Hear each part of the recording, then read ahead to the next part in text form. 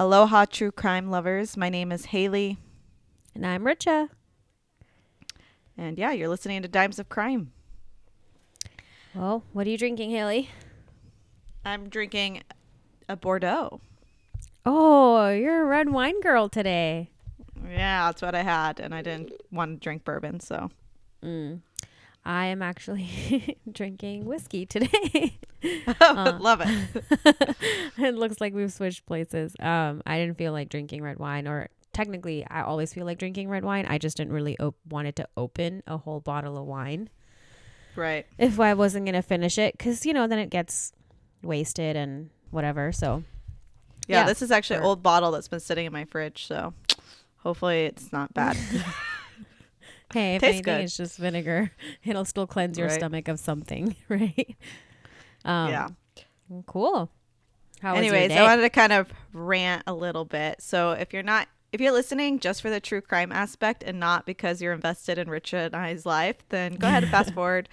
But if you're a mom, you're probably going to relate to this. It's just like today has just been one of those really rough days where I'm like, I don't want to be a mom today. I'm just super frustrated. I'm touched out. It's super hot and all he wants to do is be on top of me and cry in my face. And like, I just want to like this morning I woke up early. I was just trying to rest my eyes and I put on the screen and he just was like in my face. And I was just like, get away from me. Just leave me alone. Just leave me alone. I just want to be left alone. That's all I want. Oh, no. And so that was like the whole aspect of all today. Like we went outside and we played and I tried cooking him food and making him all kinds of meals and he just didn't want any of them. So I made multiple meals. My kitchen is a mess and I just cleaned it. He is in this phase where he just wants to spit water everywhere and I'm just like, can not. And then I'm super thirsty for just like water, and every time I pour myself a water he has to have it, so he like puts his hands in it or drinks all of it. And then I got a coconut water from the store today and he drank all my coconut water and I'm just like, ugh, I can't, I'm over it. I was so excited to put you down for bed, like I love you, but Kruger. and my friend said this to me one time. It just stuck with me. She's like, I would die for you, but I just really don't want to make you food right now. And that's how I feel. That's how I feel. That's funny. Yeah, I relate.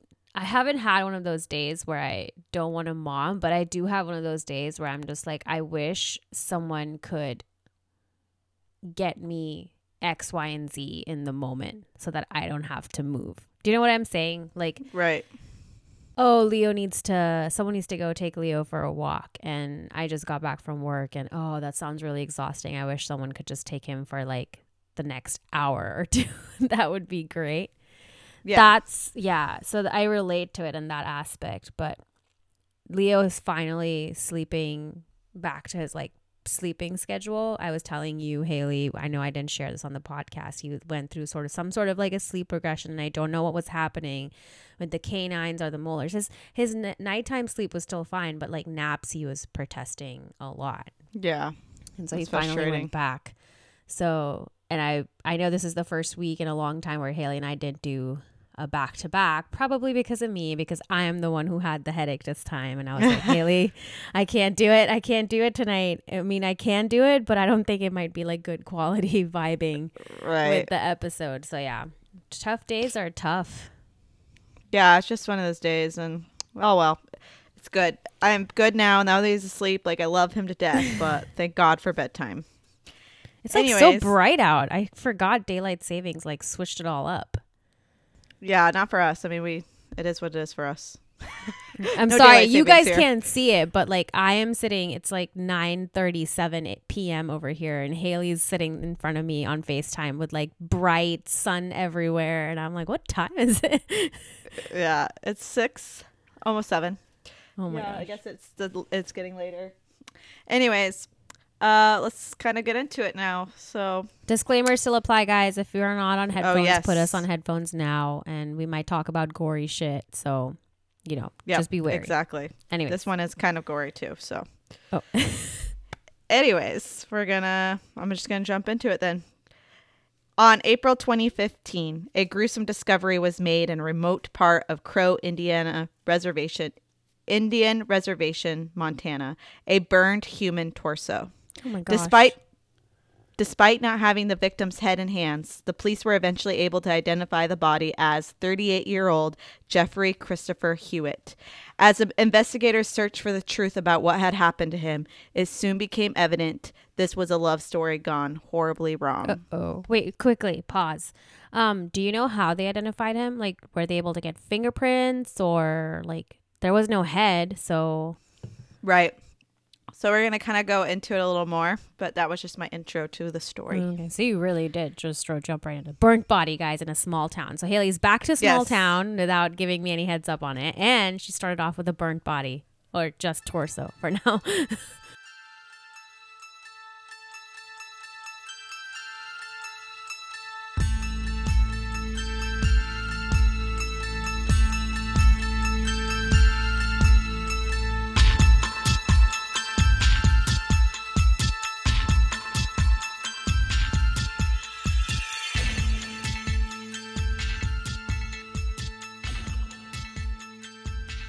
Jeffrey Christopher Hewitt was described as a free spirit who liked to travel all over the country.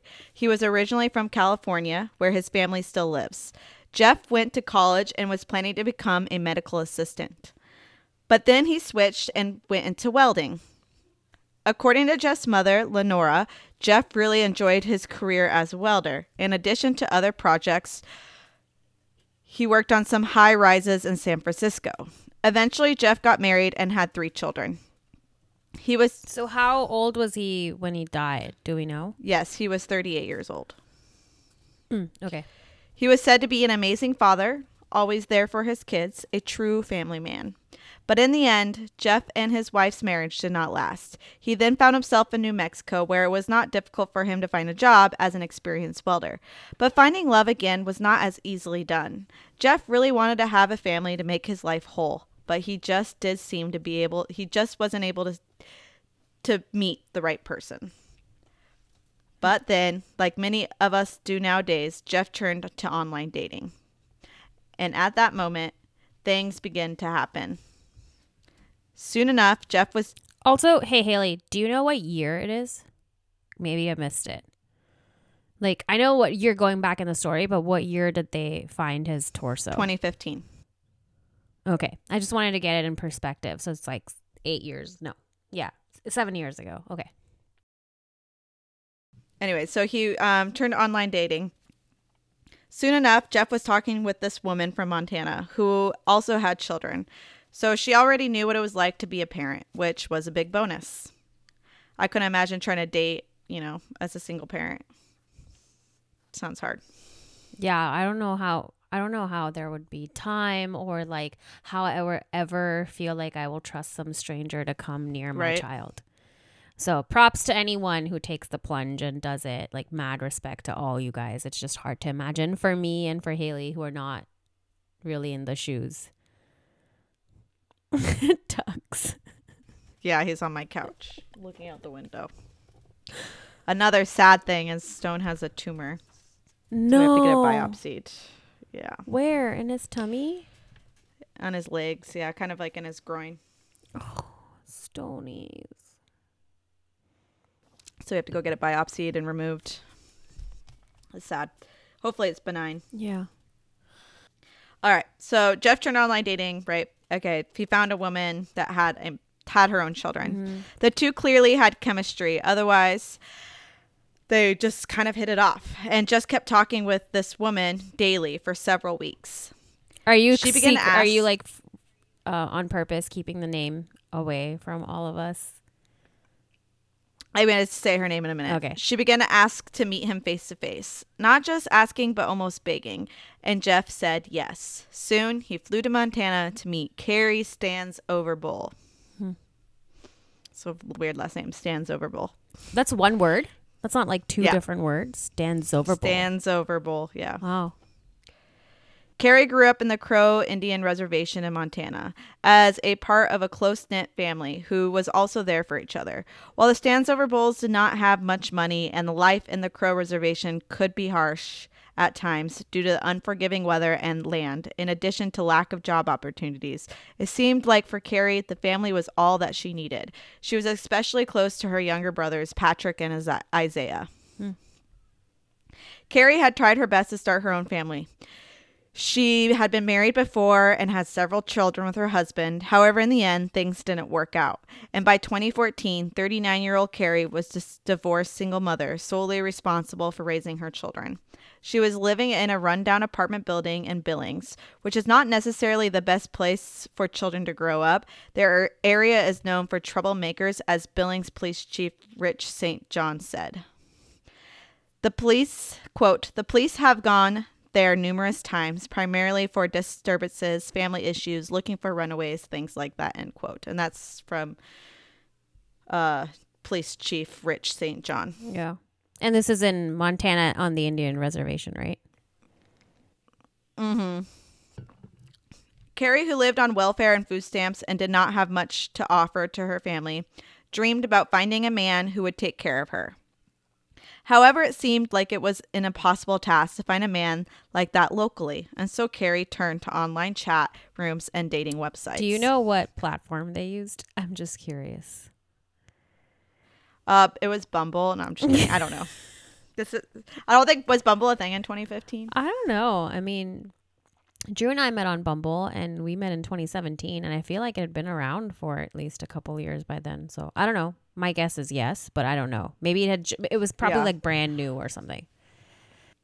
Also, doesn't Bumble and Tinder like location? So you'd have to like go way out of. You can set your radius to like across the country if you want. Yeah, you get to choose your radius.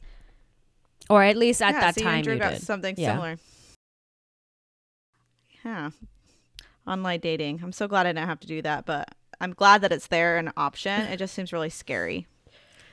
As a true crime fan. I'm just like, I was always a true crime fan, and I did try online dating, which was scary, but I was always very careful. Like, I never had guys pick me up at my house for the first date, always met them in public places, you know, like all the nine. Every paranoid true crime person, like, who knows things, like the rules that I needed to follow, I followed. I mean, Drew literally had to, it was like the era where Drew was trying to be a gentleman, trying to come pick me up at my condo. And I was like, all right, I'll just give you the general area, but not like my unit number in case things don't go very well. Right. But yeah, so I followed all the rules. So yeah, it can be scary meeting strangers for sure. Weird. I mean, it's such a good thing to have because nowadays it's really hard to meet people, especially now since like 2020, but even before, because we're like online, everything's online. So it's good to have. I mean, both you and our brother and sister-in-law met online. So yeah, I mean, online dating was probably the only way I was never the girl who was going to go into a bar and strike up a conversation. I mean, you know me. That was never going to be me. Right. I was gonna be like, why are you? I can't really see Drew doing that either. I feel like Drew would. I feel like he would. I don't think I ever would entertain it because I think Drew would. I mean, I feel like he's more sociable that way when he wants to be. Mm-hmm. And there's a purpose. But like for me, I was never like go into bars, socialize. Like I'm so awkward. No, it would never work.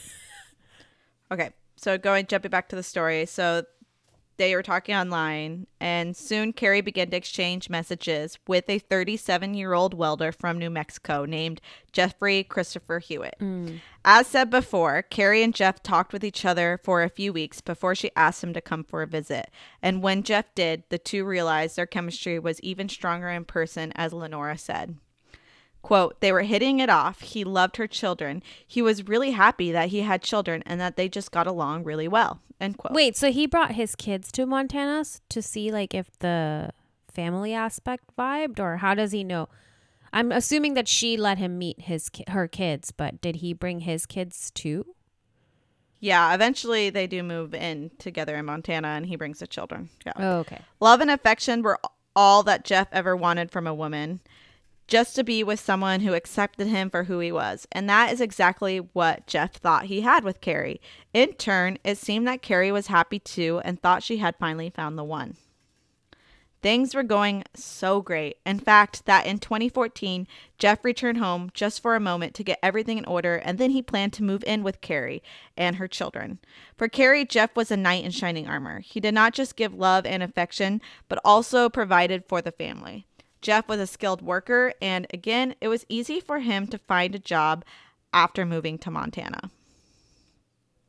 After a couple of months of living with Carrie, Jeff told his family that he felt like he had found a place where he could live for a long time and that he had finally found the perfect partner, Jeff's mother said. Wow. She said that he fell in love with her head over heels and he wanted to marry her. And in late 2014, Jeff popped the question and proposed to Carrie, who immediately said yes. Wow. So at this point, they'd been dating just for like a few months, right? Because they met in 2014, or did they meet in 2013? I can't remember now. Timeline's off for me. Right. They met, I think, in 2014. I don't think they were together that long. Okay, yeah. So he's popping the question in less than a year. All right. She said yes. Yep, she said yes. The happy couple could begin to plan their wedding, and Jeff was eager to make the promise to his one true love, till death do us part. Sadly, day would come. I said for right. For real. Yeah. For right. Sadly, that day would come much sooner than Jeff imagined. For him, anyway. Yeah. On April 15th, 2015, in Bighorn County, Montana, a rancher was out walking with his dogs when suddenly the dogs were distracted by something. As a man walked closer to see what it was, he initially thought somebody had burned some trash on his property. But as he kneeled to take a better look, the rancher realized to his horror that that badly blackened object was not a piece of garbage, but a human torso. It was man jerky. Gross. I just wanted to throw that in there. That like popped into my head and I was like, I'm just gonna say it. I don't care how people react. I'm just gonna say it. The head was missing, and so were most of the limbs. Both legs had been cut off from the thighs, and one arm had been removed. Ooh. After recovering from the initial shock, the rancher called the police. As the investigators then arrived at the scene, it was immediately clear that finding out what had happened was not necessarily going to be an easy task. Sometimes murder victims go unidentified for long periods of time, even if their bodies have been recovered as a whole. Trying to find out who this person was based just on their torso is a whole different story. The remains were also so badly decomposed, it was hard to tell the torso was at some point part of a human being. Oh my gosh. Still, there were some things the investigators were able to figure out. This is going back to your first question. First of all, it did seem like the victim was a male. Second, this definitely was not the result of any kind of accident. Somebody had gone to great lengths trying to hide the body in a remote rural area and destroy any evidence of what they had done. The lack of blood suggested that the victim had been killed elsewhere, but at this point, it was impossible to determine the cause of death. One of the legs was found not far from the torso, and it seemed possible that animals had been responsible for its removal. However, the head was nowhere to be found. Then the investigators noticed an interesting clue, a tattoo. Detective Jim Gartner said the body had a tattoo on its back across its shoulders. It was burned so that it couldn't be read completely, but some of the letters were written in script, and it was EWITT. That Hewitt, right there was Hewitt. A major lead, a partial name. At this point, which no hate on him, but I don't think I'd have my last name on my body, but I don't know. Never know. Maybe it was like his dad had passed and he wanted to remember him, or, could be anything. True. I actually have a name tattooed on me, a family member, not my name, but their name. Yeah. Yeah. So maybe it was like to remember someone by, Right. At this point, the remains were transported to a medical examiner for the autopsy. Meanwhile, the police tried to develop possible theories of what had happened. One of the first ones was the idea that the murder has something to do with drugs, which often caused problems in this area. Pretty much all homicides that had happened in the Crow Indian Reservation were drug-related one way or the other. On top of that, the investigators immediately noticed eerie similarities between this murder and another that happened in the past. It was one of those, quote, I have seen this before moments. The previous case was a headless torso that had been found in Wyoming. And after arrest, the law enforcement learned the killing had been cartel related. So could the reservation torso be something similar? Perhaps a result of a conflict between two gangs. If someone wanted to make a point, a dismembered burning torso definitely was one way of doing it.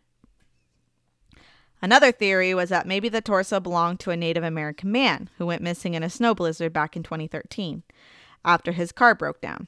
His head was later found, but the rest of his body was never located. Oh, interesting.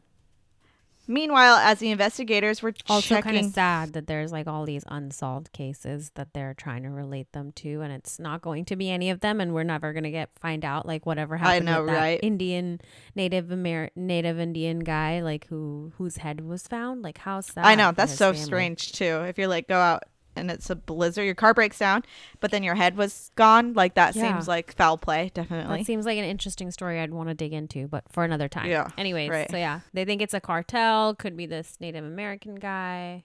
Right. As the investigators were checking these two theories, another clue was found at the crime scene: a coupon mailer. This item had been used as kindling to help start the fire to burn the body. Oh, I bet there's an address on it. However, the coupon mailer had not burned too badly, and an address was on it. Yes. Was still clear enough for the investigators to read. That address was located. Killers still being dumb.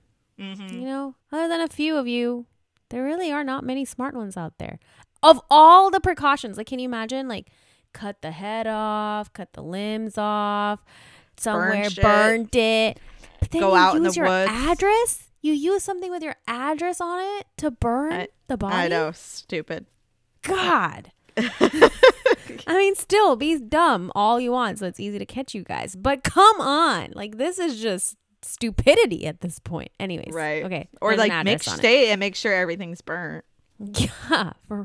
That's kind of morbid, but should. Yeah. That address was located approximately 28 miles away in Billings, the apartment of... dun dun dun, Carrie Stansoverbull. Oh, that was enough. That was it. That was the straw that broke the camel's back for the law enforcement to obtain a search warrant for Carrie's apartment on April 21st, 2015. Which it really isn't that long. What was that? 15 to 21. Less than a week. Yeah, that's really fast. Yeah, 6 days. Am I counting right? Mm-hmm. Yeah. Which actually kind of makes me happy because they could have thought that this was like a person of color and they still continued to work hard on it. So that makes me happy. Right. The investigators did not find anything suggesting a murder had taken place, but they did find a wallet. And that wallet belonged to Jeffrey Hewitt. The investigators put two and two together. The tattoo on the back of the burned torso spelled EWITT, meaning Jeff was the most likely victim. She didn't file a missing person report, did she? Probably not, no. Not long after, a DNA test confirmed that the remains found in the Crow Indian Reservation Canyon were those of Jeffrey Hewitt.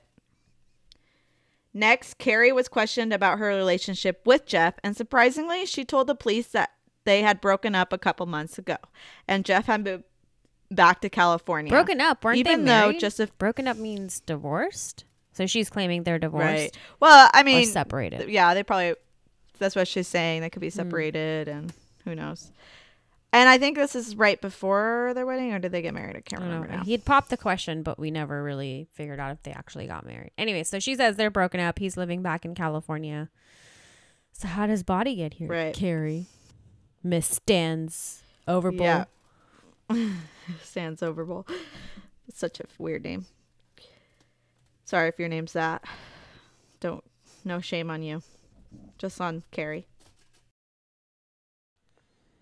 She said they broke up and he went to California. Okay. Even though just a few months before they had been planning their wedding. Jeff's family also did not have any knowledge of him moving back or even been missing. Lenora had just thought her son was busy with work, as she had not been hearing from him for a while. Jeff's family has something else to tell the police, too. According to them, after Jeff and Carrie got engaged, their relationship began to fall apart. Apparently, Carrie was only interested in Jeff's money, which she took to herself and constantly bossed her fiancé around. Allegedly, the situation got so bad that Jeff, who still loved Carrie and her children, was thinking of calling off the wedding and leaving Montana, Lenore said. The last time I talked to him, he says, he was whispering to me. She would monitor the phone calls, and he says, "Mom, it's bad here." In turn, Carrie claimed the real reason she and Jeff broke up was that he had become physically abusive, even towards the children. This kind of behavior then angered Carrie's friends, as Detective Jim Gartner said. They were under the impression that he was beating on her and her children, and this made them mad. There was often alcohol involved in this, and it would cause these people to want to beat on Jeff. Oh, God. So that's what Carrie's saying. So she's saying Carrie he said was she physically abusive, and that's why we broke up. But also my friends were pretty pissed about him beating me and my kids. And so they would often get drunk and use him as a punching bag. Correct. So naturally, the police are like, well, who are your friends? Carrie said she did not know what happened to Jeff and did not tell the police the names of the people she believed had hurt him. Police then interviewed Carrie and Jeff's neighbors, who said that they were constant parties in their apartment with a continuous stream of visitors day in and night out. Carrie's younger brother, Patrick, was one of them. Patrick was also interviewed, and he openly told the police about Jeff and his sister's problems, saying they were often fighting and Carrie was usually the aggressor. He also said that Jeff was fatally beaten a month before his torso was found by Carrie and a group of men. What the heck? I have so many questions. I don't know about other people, but usually a person who's abusing another person, if there's a strong support system around the person that they're abusing and they come to their defense and beat them, they don't stick around, or usually there's like some sort of a plan to get them out. It's weird to me that the resolution here was, I'm going to go beat on this person beating on my friend and her kids and not like get her out of that house. That's weird to me, one. Right. And two, right. Why is the brother's story like not corroborating his sister's story? I'm not saying don't tell the truth, but it's weird to me that Carrie is telling such a weird thing that can easily be proven or disproven. You know what I mean? Like, right. Anyways, so okay, right. He tells. Well, she's not smart, and she's just trying to clearly cover her tracks, using obviously. her coupon mailer with her address on it to burn it. It just gets worse. Anyways, so yeah, so Patrick's like, no, Carrie was the aggressor, and she often was like picking fights, and not to mention he was beaten very badly like a month before his body was found. Okay. Right, by Carrie and a group of men. God. And how did Patrick know this? That's what police want to know. Because Patrick was one of the men. Because Carrie had called him and Isaiah to help her dispose of the body. Dispose of the body? So he was dead? Yeah, he said fatally beaten. But what do you mean by dispose of the body? They fatally beat him. They beat him to death. So he's admitting to murder? Like he's admitting. He's saying that his sister called him after they had killed him, but Carrie and this group of men, and it was to help Carrie dispose of the body. I don't know why she couldn't have the group of men do it. I was like, what the heck? These people can beat him up but can't move a body? It's weird. And then they call Patrick and Isaiah. Her brother, Isaiah. Yeah. Okay. So instead of calling the police, Patrick and Isaiah had driven to Carrie's apartment and tried to dismember Jeff's body with a chainsaw. Tried? But that's not a good word. But the chainsaw broke. They had then finished a job with an axe before taking the pieces to the canyon and setting them on fire. Apparently, Carrie wrapped Jeff's head in a tarp and dumped it in another location. Patrick's statement was later verified by Isaiah, and he did more than just that.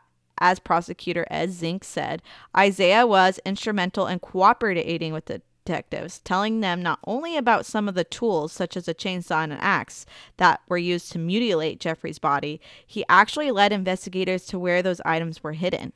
Oh, God. Thanks to Isaiah, the investigators were also able to finally recover Jeff's head, which had a jaw broken. Oh my God. Carrie stands. I'm so interested to know what the fuck happened for her to do this to this person. I know. And unfortunately, we're never going to find out. Oh my God. We never find out? No. Carrie Stansover-Bull was arrested in January 2017 and charged with deliberate homicide. It took them 2 years? Aggravated. 2 years after all this evidence? You know how this shit goes. Wow. Okay. She probably pled not guilty, and then they had to go to trial. That's my guess. Wow. With deliberate homicide, aggravated assault, and tampering with evidence. Her brother, Patrick Stansover-Bull, was charged with aggravated assault and tampering with evidence. The police believe that at least 5 people participated in beating Jeff Hewitt in Carrie's apartment and leaving him in a back room severely injured until he died. But only Carrie and Patrick have been arrested for the crime. Carrie eventually pleaded guilty to negligent homicide, aggravated assault by accountability, and 2 counts of tampering with evidence. In October 2017, she was sentenced to 40 years in prison and must pay over $10,000 in fines and restitution. That's it? $10,000. That's it. For taking someone's life. And 40 years in jail. Yeah. That kills me. Also, well, she's 39, so 40. 79. She'll be almost 80. That's almost 80, if there's no parole. I can't remember if you said without the possibility of parole or not. But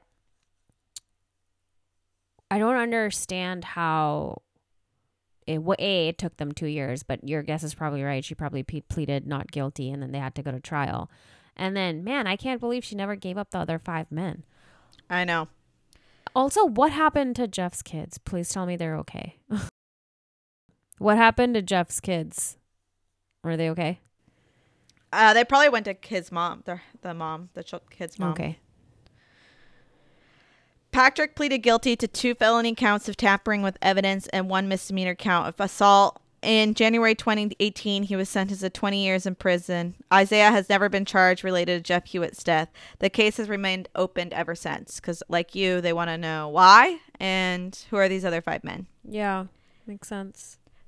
To this day, we do not know for sure why Jeff died. Carrie had told her own version, claiming her fiancé was abusive. In turn, Jeff told his family Carrie was controlling and used him just for money.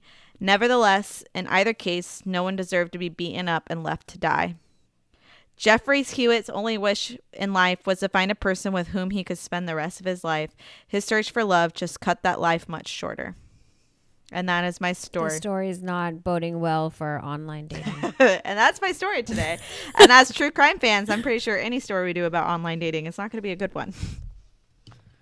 Oh, that's true. If a story about online dating makes it to our podcast, that's probably not a good one. But you have testimony from me and, well, my other sister-in-law who've met our husbands online. So that's good news. I mean, I have other testimonies. So don't back away from online dating. Just be careful. Precautions. But even then, like, they were together.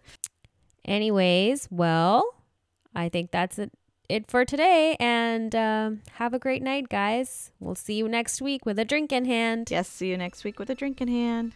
Good night. Don't let the murder thoughts bite. Bye.